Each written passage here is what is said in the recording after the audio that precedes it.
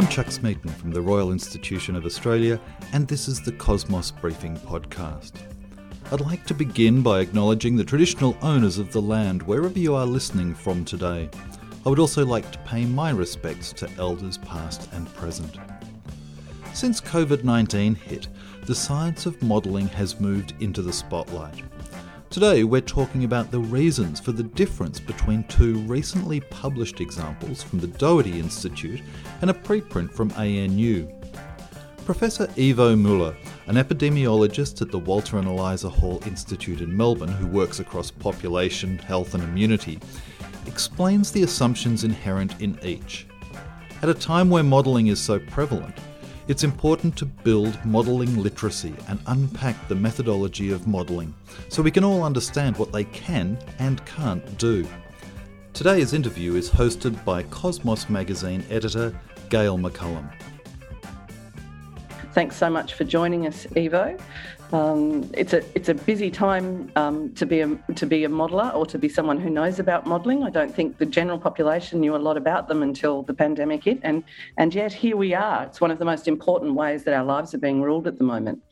Yes, it's been a very interesting but also sometimes challenging time to find our ways through all the different media releases and models and things that are happening at the same time. Yeah. And this week, obviously, the focus has been on two models, which are being described as competing and giving differing information, which I think is, one of the interesting complexities we'd like to unpack. Can you tell us a little bit about what the aim of those models was? I think that, the aim of the Doherty model is really very much to basically directly influence policy and inform policy. So it is trying to, in the best possible way, to chart the path, what could happen in the context of where we are in Australia as we move forward with vaccination and getting higher vaccination. What would be the consequences and what would be the public health intervention required that we can do an opening up of society in a safe and really measured kind of way. And it's been very much targeted towards a gradual change and being based as closely as possible, both along policy setting, but also along the local epidemiological settings. The other model that's been making the rounds in the last 2 or 3 days is actually a very simple model that has the aim of really basically saying what would happen if we let it rip. Because the model basically says nothing happens until we reach a certain level of vaccination, and then we just let it rip. Yeah, and basically the magical freedom day. Yes, exactly. It's basically just says we have complete control until we reach a certain level of infection, and then all controls are off, and we're going back to live as we lived in February 2020. Okay. Which none of us can hardly remember, but the model pretends that that's what we would do. And so the models model two very, very different things. And we do obviously have to ask ourselves what is more closely reflecting the reality of the situation currently in Australia, as well as the different options in the situation of what might happen going forward. So tell us about. So a model is a piece of information, is a program in which you can put in various variables. A number of variables. One of the ones that you've just discussed is obviously public health requirements around mask wearing and around social distancing. What are some of the other variables that go into a model like this? So I think the really important thing to point out is that a model is always an abstraction of reality. It's a simplification of reality. And it does not model reality. It predicts possible versions of reality. And they are simplified versions, and we like to call them in the modeling area, we like to call them scenarios. We model different scenarios. So we model basically what would happen if A and B was true, what would then happen? And so what is really important is how a model is constructed, what goes into a model, and we'll be putting in, and then what comes out. And, to put it a bit crudely, in the modeling community, we have the kind of word that says crap in, crap out. So if you have inputs that are not good or not realistic, then the outputs that come out are also not realistic. Okay. They're not wrong, they're mathematically correct, but they're not of that quality. So what in our case of these models, what you obviously can put in, you can make models infinitely complicated, but the more complicated you make them, the more difficult they are to run, and the longer time it takes to get them right, because there are so many variables. So in this case, obviously, we're looking at the current situation of the epidemiology, how the virus behaves, how people behave. Really important is how people mingle and move with each other, and because the virus passes from one of us to the next of us. So how we model that, how we model different public health intervention, how do we model the impact of those public health interventions on the virus transmission, on people's movements. So all these factors can go into models. So in a case like today, obviously, as we sit here today, that model might have been run some time ago, but the situation, the current situation in Sydney must have an effect. As you say, it can't predict future based on our present. It can predict scenarios, but that variable of that many infections must have an effect on the scenarios that come out. It does, but it actually probably has a lesser effect than people imagine. Because really what happens is when we open up, like what the modeling predicts, if we start switching, making that big famous switch from basically suppressing the virus transmission to zero to controlling the virus transmission and suppressing it in a way that we are no longer trying to eliminate the virus from transmitting completely. As we make that step, the virus will make its way through the community. And the question is, how will the virus do that?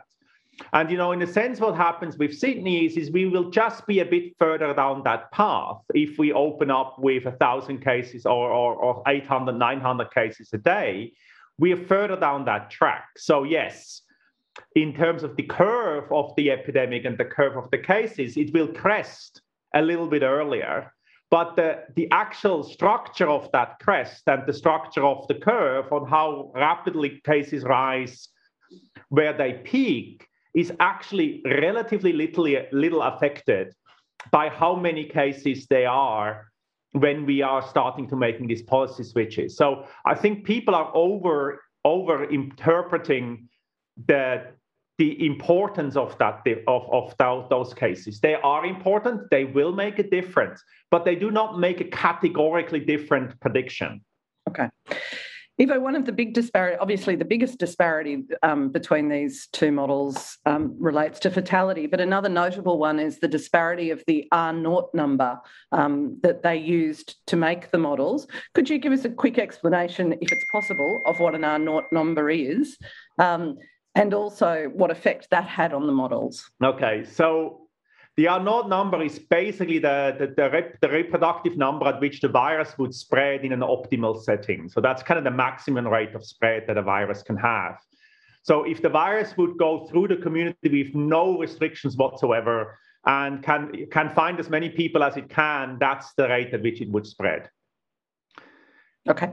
What it is not actually looked at very often, and what was really quite ignored by everybody when in the discussion of those two models, is the R0 number in the Doherty model is actually higher than the R0 number in the Hyde model. Right. The Hyde model assumes an R0 of 6. The Doherty model assumes an R0 of 8. But R0 is not actually the important variable here. Okay. Because the virus doesn't transmit in a theoretical vacuum, in a theoretical population where there is absolutely no controls or anything else in place. The virus transmits in a population that has changed. We do have contact traces. People do isolate. We do have social distancing. People have tremendously changed its way of washing their hands. So The only environment in which we probably find transmission that is somewhere nearing R0 is probably inside a nuclear family, when parents and children mingle with each other, and when parents clear the snot on children's noses. That's probably where we get an R0 type transmission within that one household. And that's also why we see now these big clusters where the virus just takes out an entire household. Because in that setting, transmissibility is really, really high. But in the general population, we have changed behavior. Public health policies are different. So what is a lot more important, and what a lot of models are based on, is more what we call R effective. So that's the effective rate. So for their model, the Doherty team has developed the concept which they call transmission potential. Okay. Which is basically the predicted R effective. It's basically saying, rather than measuring what the virus actually, at what rate the virus actually spreads, the Doherty team has very carefully, with a lot of thought and inputs, tried to predict, based on the different settings of public health intervention, what is the probable rate of spread by the virus. And that's what the Doherty team calls the transmission potential. It's basically a predicted R effective. Okay. And that number is 3.6 in the context of ongoing basic public health intervention like social distancing, hygiene, etc., and ongoing basic test, treat, isolate, and quarantine contact tracing systems. Okay. So people tend to really forget that the R0 in Doherty is actually higher. Right, indeed. The difference really is that Doherty adjusts that number, the Doherty model adjusts that number to the reality of what's going on in Australia at the moment, while in the Hyde model, the R effective is just being taken as how the virus spreads through the population. In a vacuum, or in a theoretical vacuum. Yeah. Okay. So this sort of raises an interesting problem when, as the conversation changes, as I hope it will, from the aim being no new cases to being an 80% model, even the number, or a 70% model, even the number 70% or 80%, of course, is dependent on what you count, isn't it? Whether it's population, whether it's eligible population. How do we find a way to give people clarity about what those numbers mean when you're kind of confronted with these quite complex scenarios and complex calculations that are going on in the background? Yeah. So the first thing I think when you're looking at different numbers and different predictions is always to look at what, as we just discussed, is what assumptions go into the models, because that will tell you how realistic the predictions are. And so you really have to look at first what goes into it before you look what comes out. But yes, it's important to communicate what comes out. And I think the real challenge here, in a more broader, more philosophical sense, is how do we communicate risk? Because all these are risk calculations, and all are calculations of how do we balance different types of risks. And of course, and that is, really where the challenge comes in. There are obviously ways to communicate these numbers better. We have come up with recently with an example of that I found useful, because I'm a fireman, I'm in the CFA, so I found it very useful to try to tell my colleagues in the CFA that what we're really trying to do here is we're trying to prevent the big bushfire sweeping through the country that just takes everything out and burns the forest to a crisp here and kills lots of people. What we're trying to do is we're trying to manage that fire of the epidemic, that it creates a very cold, slow burn that slowly goes through the population. It will go through the population like a backburn, and it will take out some of that material that can burn. But it has to be done in a way that we don't have an uncontrolled intensity that goes through. And we can do that safely, because basically what we're doing with vaccination is like we're taking trees out of the forest that can't burn, and then the fire can only go slowly through and take out those ones that are left that are susceptible. So if we take 70% of trees out of a forest that can't burn, 70%, then the fire can't move fast because it can only kind of hop from one of those trees to the next one. And the more we take out, the less that fires can sweep through the forest. So I think on one hand, we can use pictures like that to explain things easier in terms that people can understand more with their reality of what they are used to than just bounding around numbers that sound big and scary. And I think that's part of the challenge that we do.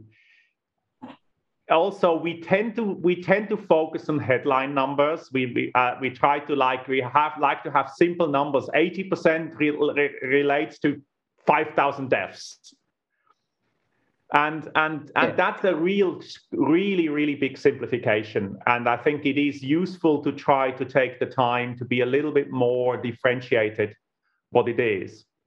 And again, very importantly, report what we actually do. Because I think there was very little reporting in the context of that model that predicted that big 25,000 or more deaths, because basically it wasn't necessarily made clear that what the model models is going at 70% from complete control to no control whatsoever. Yeah. And so that then, if that is not reporting at the same time as those numbers, then it gives a completely wrong impression of what actually has been modeled. Yeah, I agree.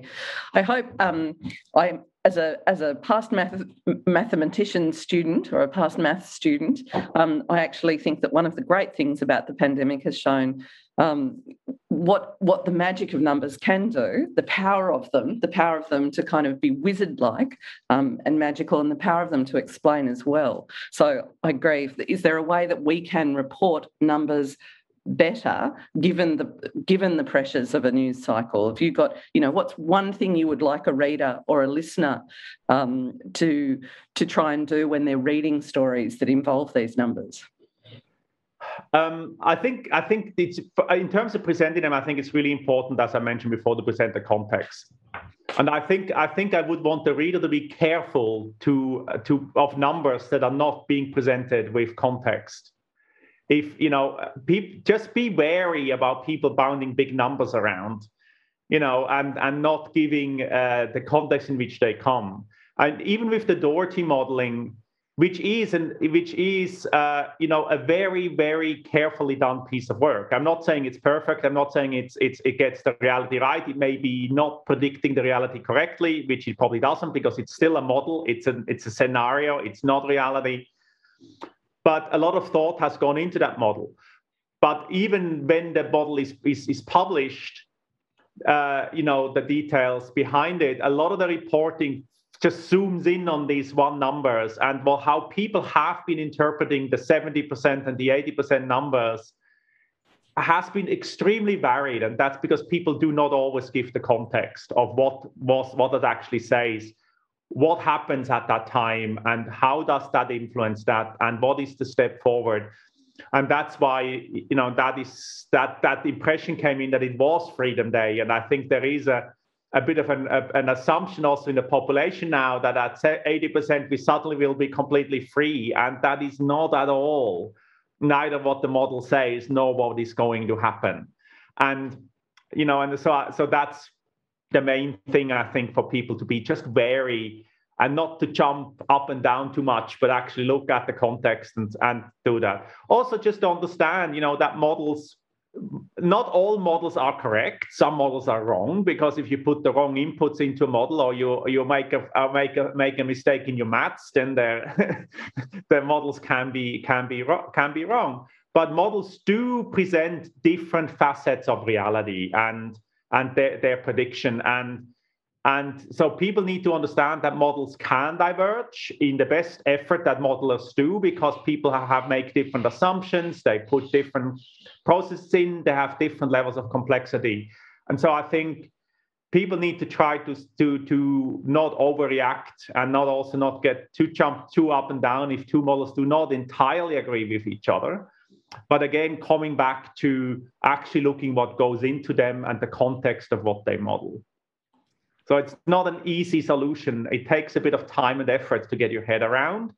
But I think it's a worthwhile exercise to try to get one's head around. I think also for people who are not modelers, it's actually interesting to find out what thought and how much thought goes into some of these models. Thanks so much for the insight. I find models absolutely fascinating, and I hope everybody else will take from this that they should go and gaze at them more often. Yes. If you are interested in the models, almost all these models, most of the models, they do actually release the data or some of the details behind it. Like the Doherty model, you can actually download from the Doherty website the model, or the paper that was based on the Hyde model is available as a preprint. Go and look at them, download them if you're interested, and you'll find some very interesting things to get your teeth into and read into. Some are more accessible than others, but it's definitely worthwhile having a dig. Ivo, thanks so much for joining us, and thanks so much for your knowledge and expertise in this field. Thank you very much. It was a real pleasure. We hope you've enjoyed listening to this episode. Remember that you can head to cosmosmagazine.com via the link in the description for more great content. You can also subscribe to Cosmos Magazine, Australia's only science print magazine, and Cosmos Weekly, our online subscription-based deep dive into the biggest issues. You can watch and listen to all our Cosmos briefings via the link that you'll also find in the description. And remember, if you support science and its communication, please support our work at the Royal Institution of Australia. I'm Chuck Smeaton. Today's interview was hosted by Gail McCullum, and our executive producer is Catherine Roberts. Thank you.